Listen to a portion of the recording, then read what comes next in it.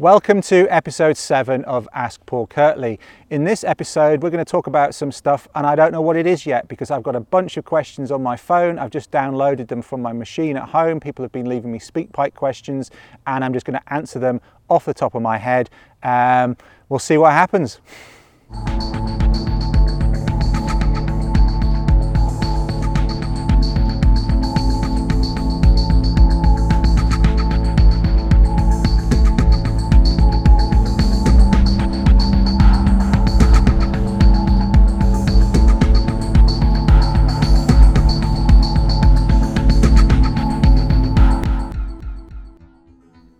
So welcome to episode 7 and I'm back in Sussex today. I've been visiting a course which has been run here, an elementary wilderness bushcraft course. I've been visiting the guys on that course and helping them with the shelter building in particular. We've got a good time lapse of that as well. That's one of the reasons I wanted to come down, meet the clients, meet the guys on the course and record that session of them building the shelter, and that was a lot of fun. And I thought I'd take the opportunity to get the camera out and answer some more questions. There's been a lot of questions coming in via SpeakPipe over recent weeks when I've not been in the office. I get them on the back of the website, but they're difficult for me to access while I'm out in the field, while I'm out running courses or leading trips. So I've downloaded all those onto my phone now so I can listen to them out here, and I've got the camera, and so we'll crack through some questions. And if I don't get through them all in this episode, I will get to the rest of them in episode 8. So without further ado, here's the first question.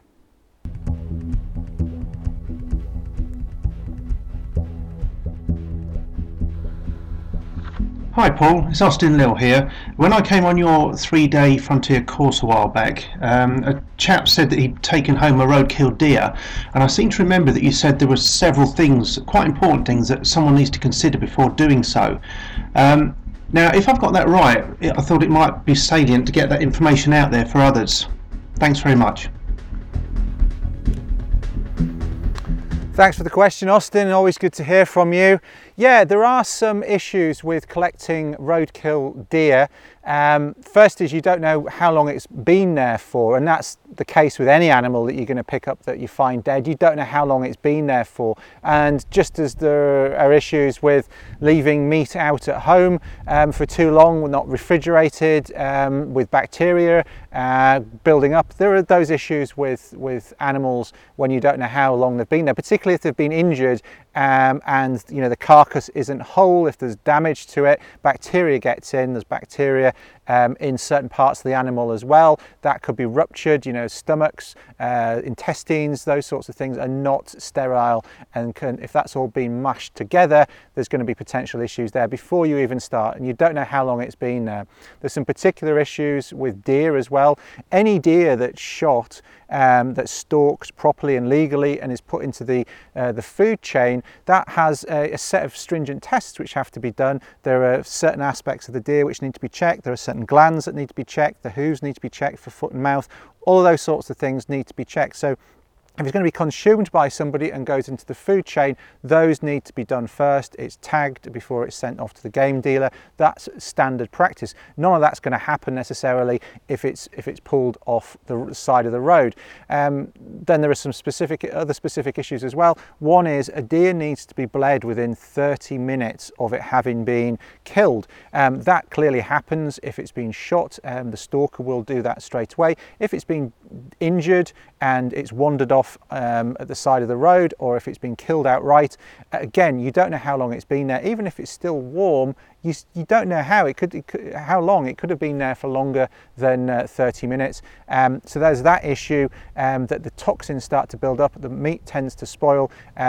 It should really be bled within 30 minutes. And most people who are going to find a deer, even if it has been there for only 30 minutes, they're not going to bleed it on the side of the road. So there's that issue as well. And then thirdly, with that sort of ruminant where they've got the stomachs full of vegetative material, that starts building up gas very quickly. The animal starts to bloat, and you'll see that with animals at the side of the road. You may have seen them with the legs splayed apart with big fat stomach. That's because of the gases building up in the stomach, and that can force stomach contents into parts of the rest of the animal, particularly if that has been ruptured by the injury, and that can force bacteria and other substances into the rest of the animal, which are not necessarily going to be good. So there are some issues with collecting meat from the side of the road, but I know of plenty of people who've done it without knowing about any of those precautions.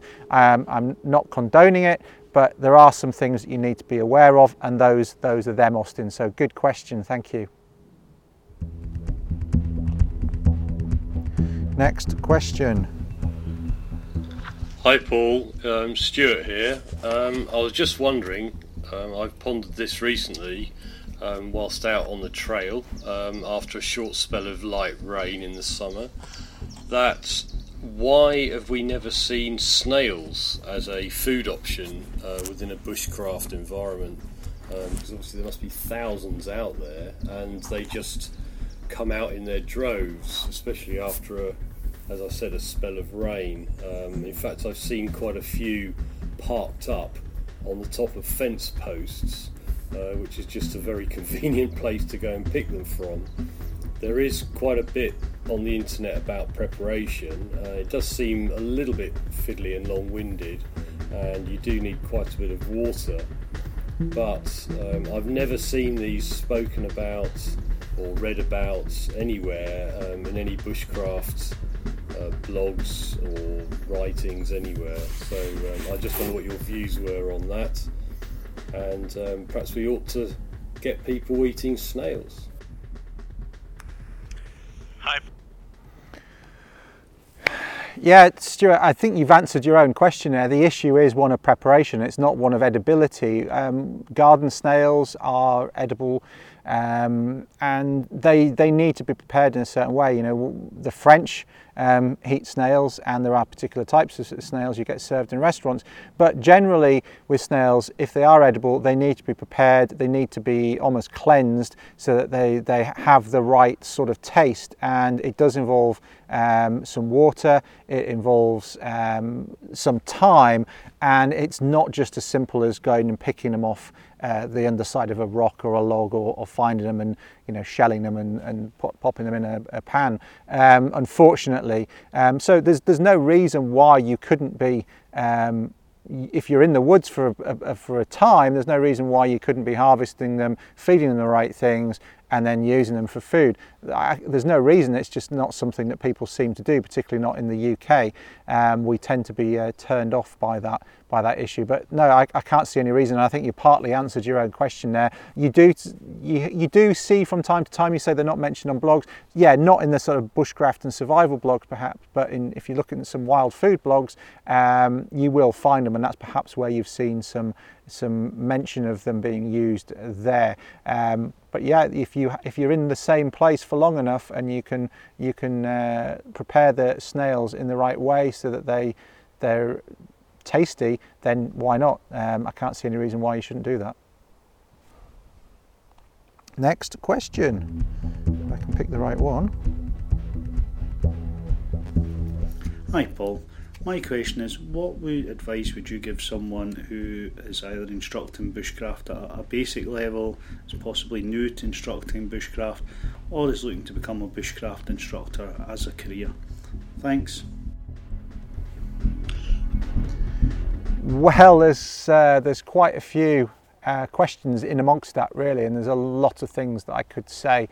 I'll split it into two parts, really, one about new instructors and one about people who want to be an instructor.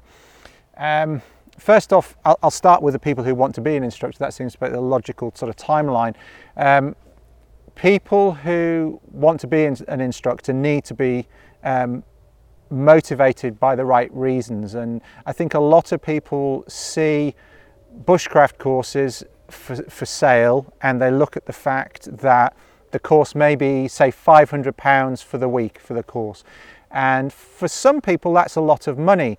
For a lot of people it's out of reach. For other people it's, you know, in the context of holidays they might take, it's not a huge amount of money, and for people who want the training and don't have a lot of time, it's very, very well spent. You know, they get that knowledge and that information and that coaching in a short space of time, and they get up the curve. So, you know, I'm not going to have a debate about whether or not it's value for money. It depends on where you're at, both in terms of your income, why you want the skills, and how much time you have otherwise. And of course, you can go and learn from books.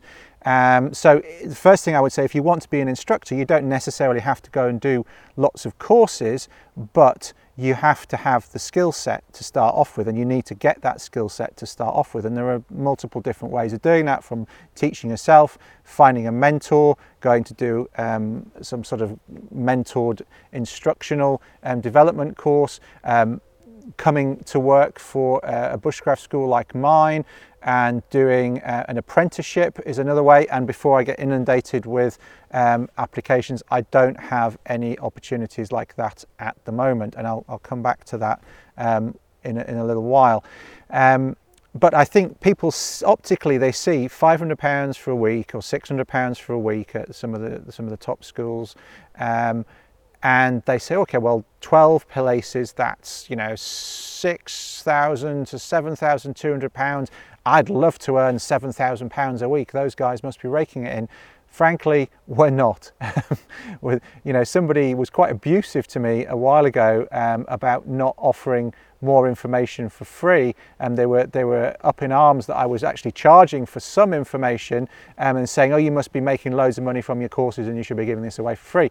Well, actually, it's quite a difficult profession to earn a living from, because I'm not teaching courses week in, week out, for starters. So that's one thing. You know, we're running courses some weeks, not other weeks, and it's within a certain season. It's from maybe Easter through till September or October that we're running courses. Most people don't want to come to the woods in the middle of December to do a course because it's cold and wet and windy, and we don't really want to be teaching a course in December because it gets dark at 4 o'clock, whereas if we're teaching a course in June or July, we can teach until 9 or 10 o'clock at night. People get much better value for money, going back to the value for money point. So people will look at what we do, and they'll do a quick back of the envelope calculation and think that it's a money spinner. So my first point is, don't try and get into this business. Don't try to get into instructing bushcraft if you think you're going to make loads of money out of it. You're not. Any outdoor education tends to be low paid, and that's because, frankly, a lot of people don't want to pay a lot for outdoor instruction. Also, for the people who work in outdoor instruction, it's seasonal, and a lot of people do it as a lifestyle choice, and therefore there's a lot of price competition because people just want to be able to pay the bills, and that tends to keep the prices of courses. Day rates of freelancers tend to get pushed down for all of those reasons. So life as an outdoor instructor, whether you're a climber or a mountain leader or a mountain bike guide or a canoe instructor or a canoe guide or a bushcraft instructor, you're not going to make yourself particularly rich from doing it, however optically attractive it might look, you know, because I've got to pay assistants. I typically have three assistants on a course, certainly 2. We've got to pay for insurance, we've got to pay for a vehicle, we've got to pay for land, we've got to pay for food, we've got to pay to run a website and an office and all of those sorts of things. So actually it's really quite difficult to make ends meet, however you do it, whether you're a one-man band or whether you've got a company with people working for you. It's not a path to riches. You've got to be in it for the right reasons, and I'm emphasizing this because you really do have to be in it for the right reasons. You have to have a love of the outdoors, you have to have a love of nature, you have to have a love of the skill set, and you have to be competent in the skill set before you start trying to show anybody else. And you know, you have people applying to me who say, you know, I'd love to come and be an assistant so that I can learn more. I'm sorry, you're not going to get a job as an assistant. You know, if you want to learn more, pay and come and do a course with me or with somebody else. You know, that's how you're going to learn. Or go and find somebody who can show you. You know, it's not just about paying, but I'm not going to employ somebody to learn. You have to have some interest and have some motivation to go and learn the skills yourself first, I think, before you're going to get an apprenticeship with somebody. And I think an apprenticeship is still a good way to go, because you learn not only about the skills, you layer on top of your skill set what you already know. You start to layer on higher levels of skills, but also you learn about how to teach it. There's a lot of people with a good level of skills but they don't know anything about teaching. They've got no experience of teaching. They don't know different strategies for teaching people of different levels of either skill or understanding, or people have different learning styles. People have difficulty understanding information one way. You've got to try and find a way of allowing that information to get to them in an efficient way. Some people don't like to be shown, they prefer to do. There's also, you've got to learn different strategies for teaching, and that's something that you get from apprenticing or doing a course where you are taught how to teach. You're taught different teaching strategies. You also learn about the logistics of running a course. You learn about risk assessments. You learn about looking after customers and clients and students. So I think if you can find somebody who will, even if it's an unpaid Saturday or weekend job where you can go and assist on courses, that's a good way. And if you can't do that, if you can get involved in local scout groups, scout association are always calling out for leaders, just some way where you can start to get the basic skills across to people. That's a start to the path, and that's the way I would look at it. If you don't have money to pay for a training course, or you don't have lots of time to devote to learning because you've got to earn a living and got to put food on the table and pay the bills, do it gradually. Use your weekends, use your evenings that way. Get involved in the scouts, get involved in the local nature reserve. All these sorts of things can allow you to start to build up the skill set that you need. If you can get a paid apprenticeship, that's great. That's probably still only going to be seasonal because, as I say, that tends to be the work. Those are the sorts of things to do. And then just write off to people, contact people on social media, ask. But you've got to say what you can offer too. I get a lot of people writing to me saying, I want to come and take from you. And that doesn't interest me as an employee, as an apprentice, as an assistant. I need somebody who's going to offer something to me and to my clients, but either directly or by extension by supporting me or supporting other people who work. Too many people write in and say, I would like to come and work for you so I can learn more. And frankly, that isn't an equation that works. In terms of people who are instructors and are new instructors, I would say the most important thing is don't teach beyond your level of knowledge. Don't bullshit people. If you don't know the answer to a question, say, I don't know, I will find out for you. And that can be hard to do when you're a new instructor and you're a little bit, maybe not quite as confident in your skills. I'm quite happy to say to people, I don't know.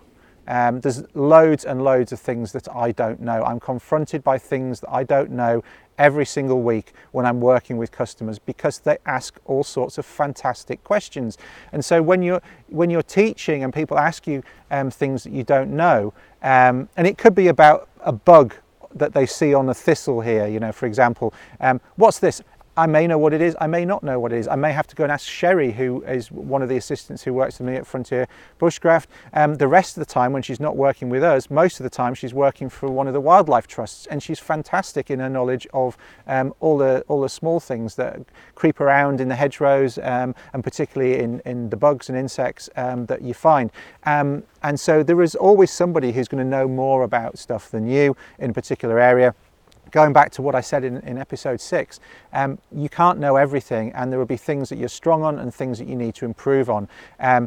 And just see it as an opportunity for you to learn something as well. Now, clearly, if you're teaching people the basics, like, if you don't know if you're teaching somebody how to light fire by friction and you can't do it yourself, then that's kind of fraudulent. You kind of need to be able to do that first. But, if somebody says, well, in the Amazon, what might be used? I'm like, okay, well, I don't know. I'll go and find out for you. Or what's this bug? Or I read something on Wikipedia about something. What do you think about that? And I'm like, well, I've never heard of that. I'm going to go and look at it. There's loads of peripheral knowledge that people will ask you about all the time that if you just embrace that, you can take it on board and you'll learn a lot more as well. Also, people have got different ways of looking at things as well, and a new perspective can give you a new perspective on what you're teaching as well, and that's always interesting. So don't be too defensive when you're teaching. Clearly, you've got to know the major building blocks of what you're doing. If you've advertised a course where you're teaching people how to do some basic campfire cookery, light fires, do a bit of basic tracking, do some tree and plant identification, show them how to do a bit of friction firelighting, water purification. You need to know that stuff inside out, and if you don't, then you need to get up that curve quickly, because I think you need to have a higher level of knowledge than the one you're teaching at. So I would say, even if you're teaching a baseline of knowledge, David, then I would say make sure that you know as much around that as possible, because you're going to answer more questions and you're also going to be more confident in your delivery, and people will pick up on that. If you're really stretching the level of knowledge and level of skill that you've got to teach the basics, people will pick up on that and they will not trust you as much as an instructor. Whereas if you're just very confident, you're very easy with those skills, they're just second nature to you, then they will trust you that much more, and you can take them much further with their own skills as well. And that's an important thing.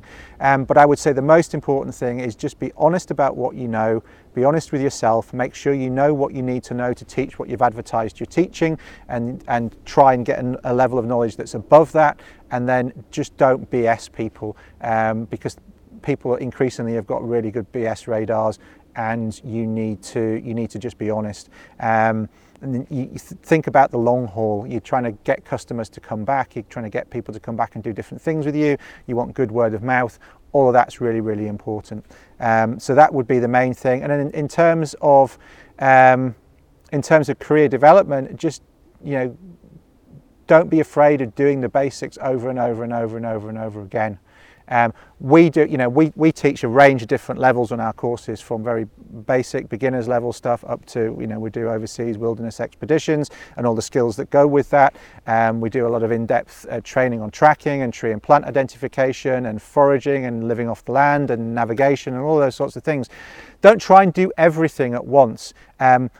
Our bread and butter is still teaching the basics, and I absolutely have a thrill every time I teach somebody how to do bow drill, or I show somebody how to make cordage for the first time and they love the simple aesthetic of making cordage from plant fibres, or they start to make really good feather sticks, or whatever it is.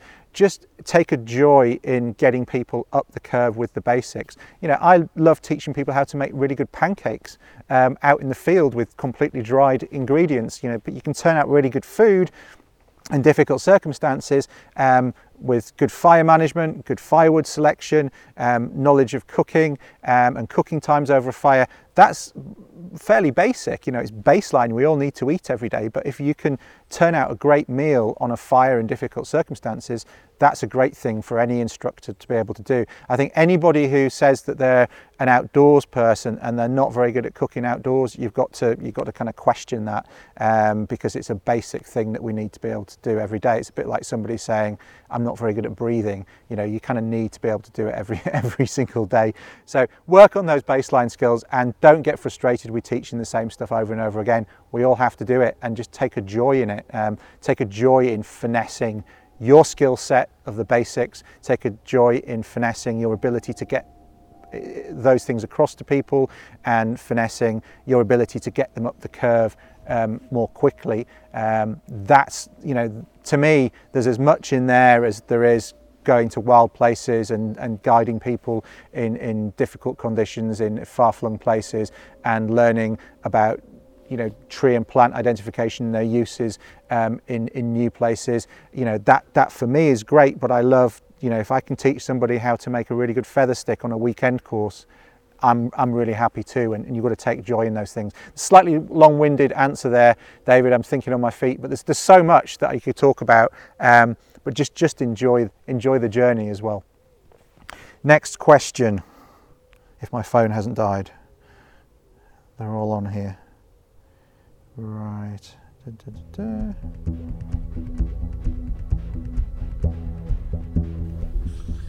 Hello, Paul. It's Adrian Spring. My question concerns hawthorn. I've used the hawthorn berries to make the fruit leather before, but I was just wondering if there was another way of using them for food. Thank you for all your assistance. Keep up the good work. Love the show. Thank you. Hi Adrian, good to hear from you, and another good wild food question from you. If you don't remember Adrian, he asked a question about Alexander's a couple of episodes ago. Yeah, I mean, personally, I think making the leathers from the hawthorn berries is the best thing that you can do with them. I mean, you can eat them straight off the tree. They've got a large pip in the middle, as you know, and they don't taste anywhere near as sweet or as just as pleasant to eat straight off. They're quite mealy. They're not particularly flavoursome. They're not sweet like some of the other berries, but you know, you can eat them like that. You can sort of get halfway to making a leather and add that into other things with other fruit to sweeten it up a bit. You know, if you wanted to make a sort of compote, if you like, while you're out. You know, I've done courses where, you know, in terms of teaching, but also I've done, initially I did courses, but also I've done exercises on my own where you're living off the land. And frankly, you've got to change your expectations. You know, making fruit leathers is great, and it allows you to preserve fruit over the winter and carry it with you, which is and it tastes better. And I know some people who make fruit leathers in the autumn, late summer and into the autumn, and then they give it to their kids to put in their pack lunch for school, and the kids actually really love it. So there's lots of reasons to do that. Whether you're looking at it from a sort of historical living off the land perspective, also from a, you know, modern living, giving your kids good healthy wholesome pack lunches as well. But if we need to eat the berries right now, you can eat them straight off the tree. As I say, not so good.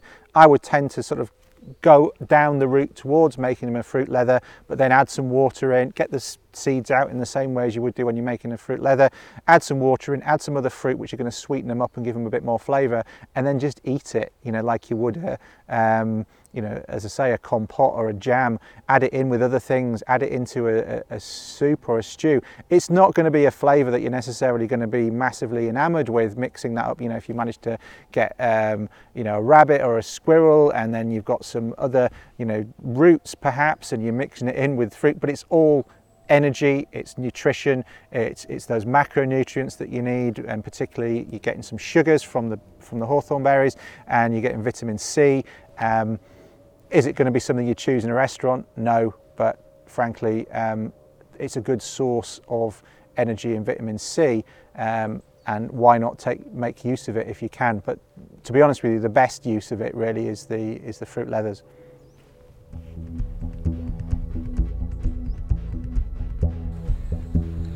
Hi Paul, it's Tom. Thanks for the response in your Ask Paul Kirtley section, Article 5, with regard to the Mora. In regards to the Andrew Buchanan question, as a serving police officer of 28 years, you're absolutely on the money with your response. Quite rightly so. Perfect response. Oh, thanks, Tom. Thanks.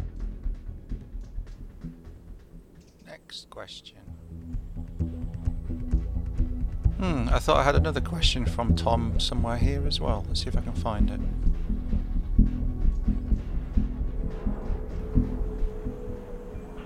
Hi Paul, it's Tom from Fife. My 3-year-old son's bought me a Silva compass with a mirror. I'm just wondering, obviously apart from the fundamental thing of using it as a reflector or as a signalling, how we actually use the mirror itself with the compass housing. Many thanks, and many thanks for all the podcasts. Take care. Okay, thanks Tom, thanks for the compliment about the Moras, and the confirmation that what I said was on the money. Thanks for that, much appreciated. Thanks also for the question. I will do my best to answer that regarding the mirror in this format. Clearly the best way for me to show you would be to show you in person, but or to make a video, and I'll put it on my list of videos to make at some point of how to use that mirror for sighting. But the idea really is for it to improve the accuracy of your bearings, both in terms of sighting, using the compass to sight and take a bearing, but also in terms of taking a bearing from your map and translating that into looking at something on the landscape, and making sure you're very accurate. And so if you think about the compass, it has a lid and it has a mirror on the inside of the lid. Now if you lift that lid up to about 45 degrees above the face of the compass, and you look at it with the mirror facing towards you, but also, like as I say, facing at 45 degrees down towards the top, you should be able to see the the dial of the compass and the needle of the compass in the mirror, and that's the first thing. And then there's a line down the middle of that, and if you line the line that is on the compass mirror up with the center of the compass dial where the needle spins around, then you know you're not holding it at a slant, you know you're holding it horizontally. Now that's one thing. Now if you hold it up then, and you can sight with that compass in two ways. One is you can look just across the top of the bezel and where the needle is, and there's a little aperture underneath. You can look through that, and it's like a little gun sight. You can sight on something in the distance, or on the end of the lid, and it's often part of the clip on different compass models. The clip for the lid also has a little notch that looks like a gun sight, and it has a luminous spot in it as well, and there may be a luminous spot in the aperture lower down. That helps you use it in low light, and again you can use that so you know that you're not holding it at a funny angle. You're holding it, you've got the line and the mirror lined up with your compass, and then you use the sight to get a more accurate sighting, and that's how you use that mirror. It's to allow you to have more accuracy with your sighting when you're looking and using bearings. So have a play with it, that's what it's used for. I also find it useful as a shaving mirror in the mornings. I don't have to take it any other sort of mirror, and also in an emergency it's a useful signalling mirror as well. So I'd recommend anybody to use one of those sorts of compasses. They're absolutely excellent, one of the best compasses you can get, and not massively expensive for what they are either.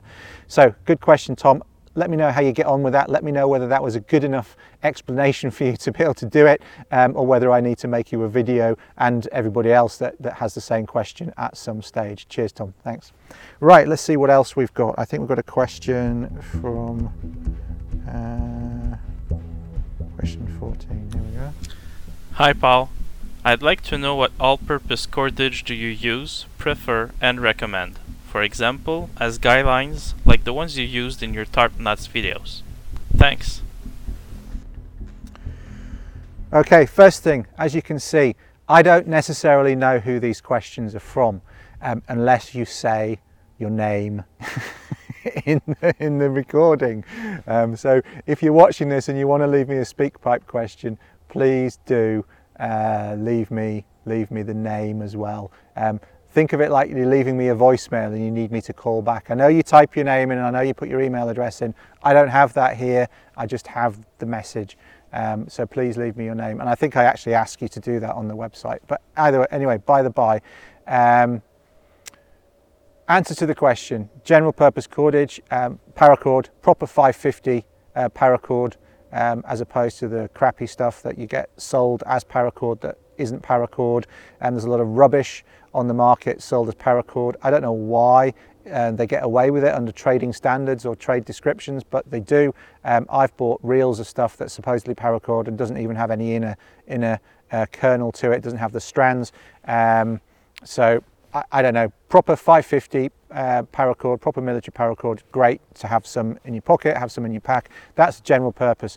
But for tarp guy lines, I tend to, unless it's a big tarp, so a group tarp, I will put paracord on there because it's strong. You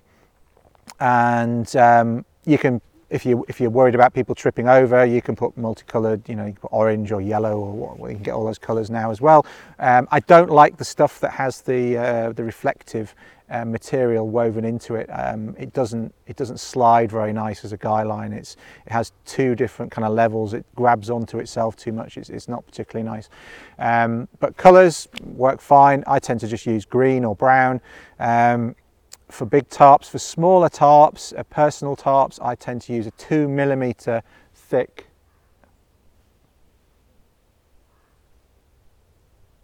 I think I've just got a deer going through the back there. I just heard some sticks cracking there. I tend to use a 2mm thick. Yeah, there's definitely something moving through the undergrowth back there. I use a 2mm thick utility cord that you can get from many stores, many outdoor stores.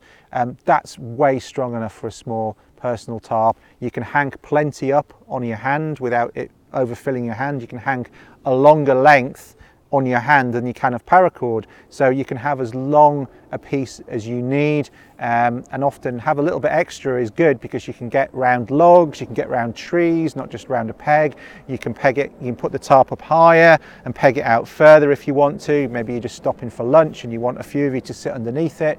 You've got the options then. So I go, but 2 mil is by far strong enough, and it doesn't weigh very much either. It weighs less than the paracord, so in terms of keeping your pack weight down, again, so that's what I use. 550 paracord for bigger tarps and for general utility use, and 2 mil for the small tarps. That was a very long-winded way of giving you that short answer. Hello Paul, yes, it's Adrian again. I was just wondering, on the blog there is an article entitled 5 Plants Every Survivalist Should Know, and they all seem to be mostly edible. I was wondering, what's your top 5 medicinal plants?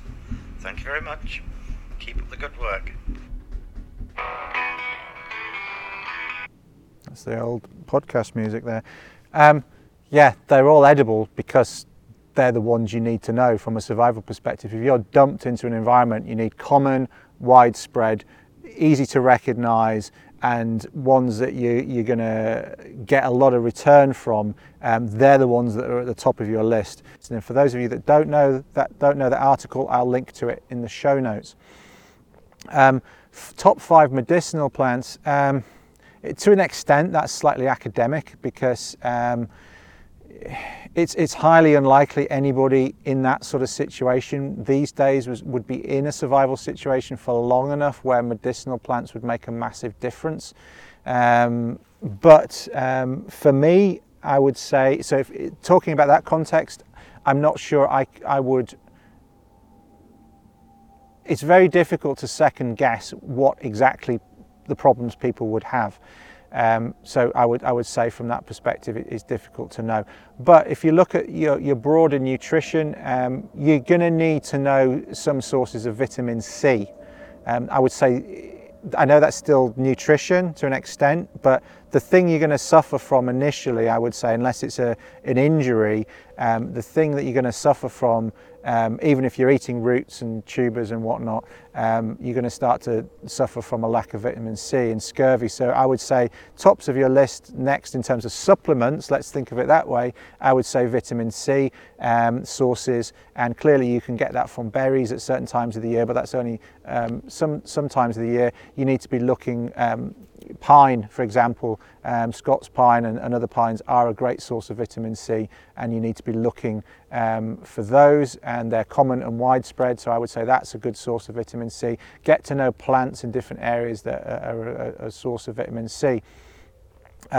Also, in a survival situation, or even just a situation where you don't have a lot of foodstuffs, even on an expedition you might run out of brew kit.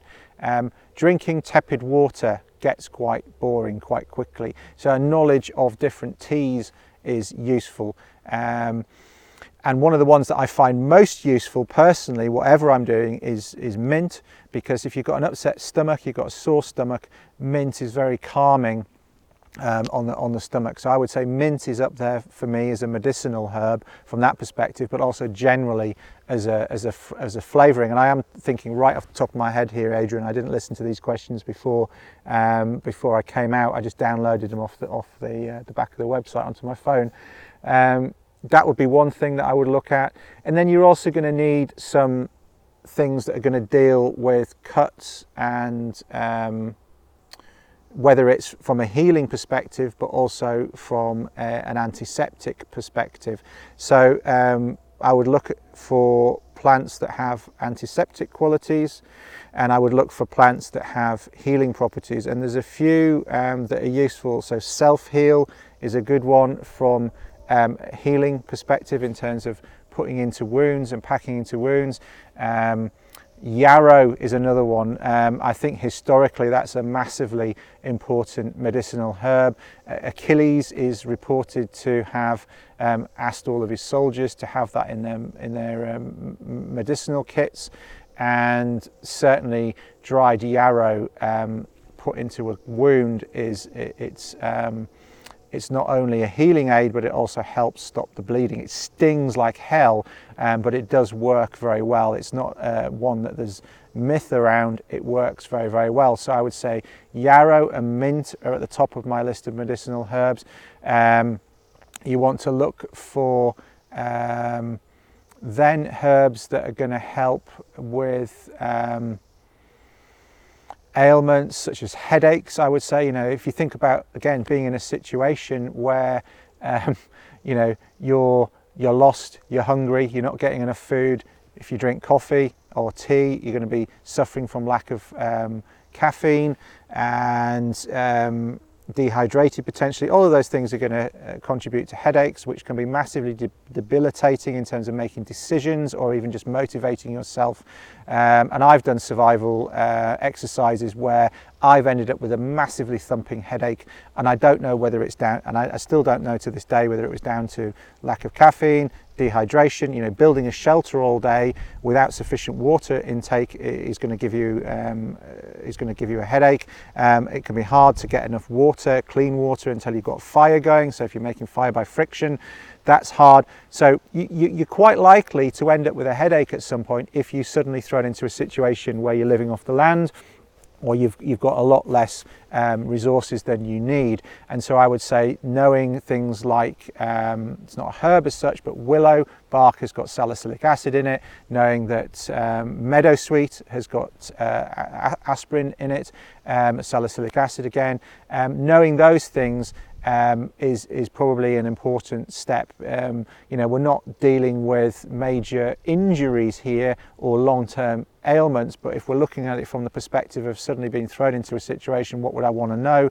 I would say those things are they're at the top of my list. So as a generic thing, you want to know useful things for teas and things that are going to calm your stomach. You don't want to be vomiting or having upset stomach.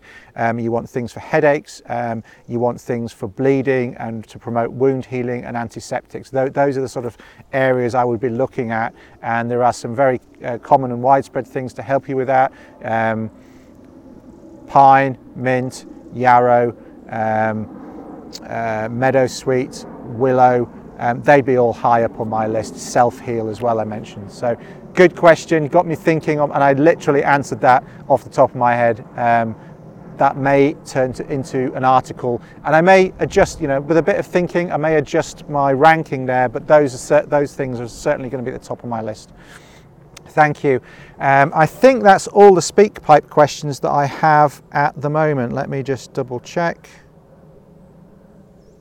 because they do reorder themselves as I play, but that was 17. Yeah, that's all of them. So thank you very much for all those questions. I did get through the SpeakPipe questions in that time. It's ended up being quite long again. Hopefully though, that gives you some insight and knowledge that you were looking for, and those people that maybe didn't ask the questions. I know I get asked a lot about jobs within outdoor education and bushcraft.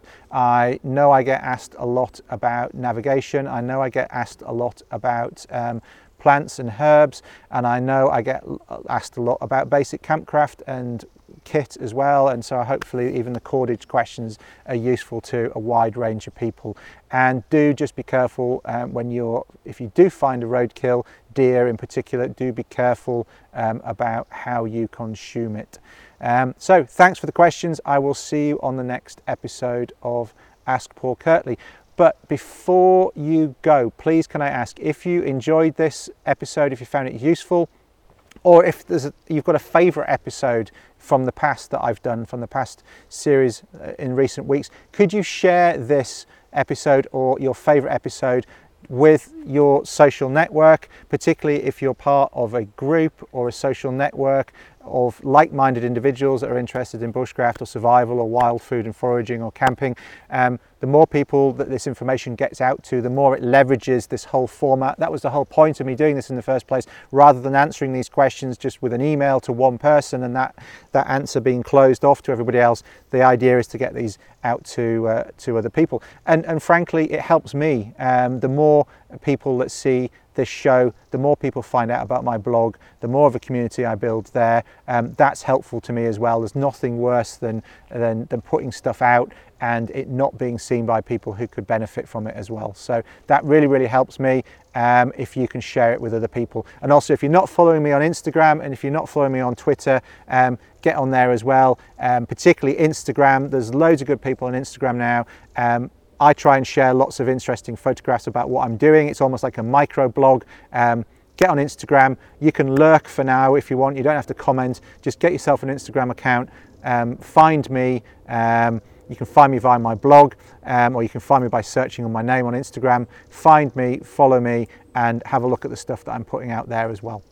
So thanks a lot for your attention. Thanks for the questions again. Keep them coming in. Twitter, Instagram, and SpeakPipe, and email if you want. Use the hashtag #AskPaulKirtley. Don't leave them buried in comments. I'm not going to find them. Make a post of your own, Instagram or Twitter, or send me an email or leave a SpeakPipe via my website. Thanks a lot and look forward to the next questions. Hello Paul, yes, it's Adrian again.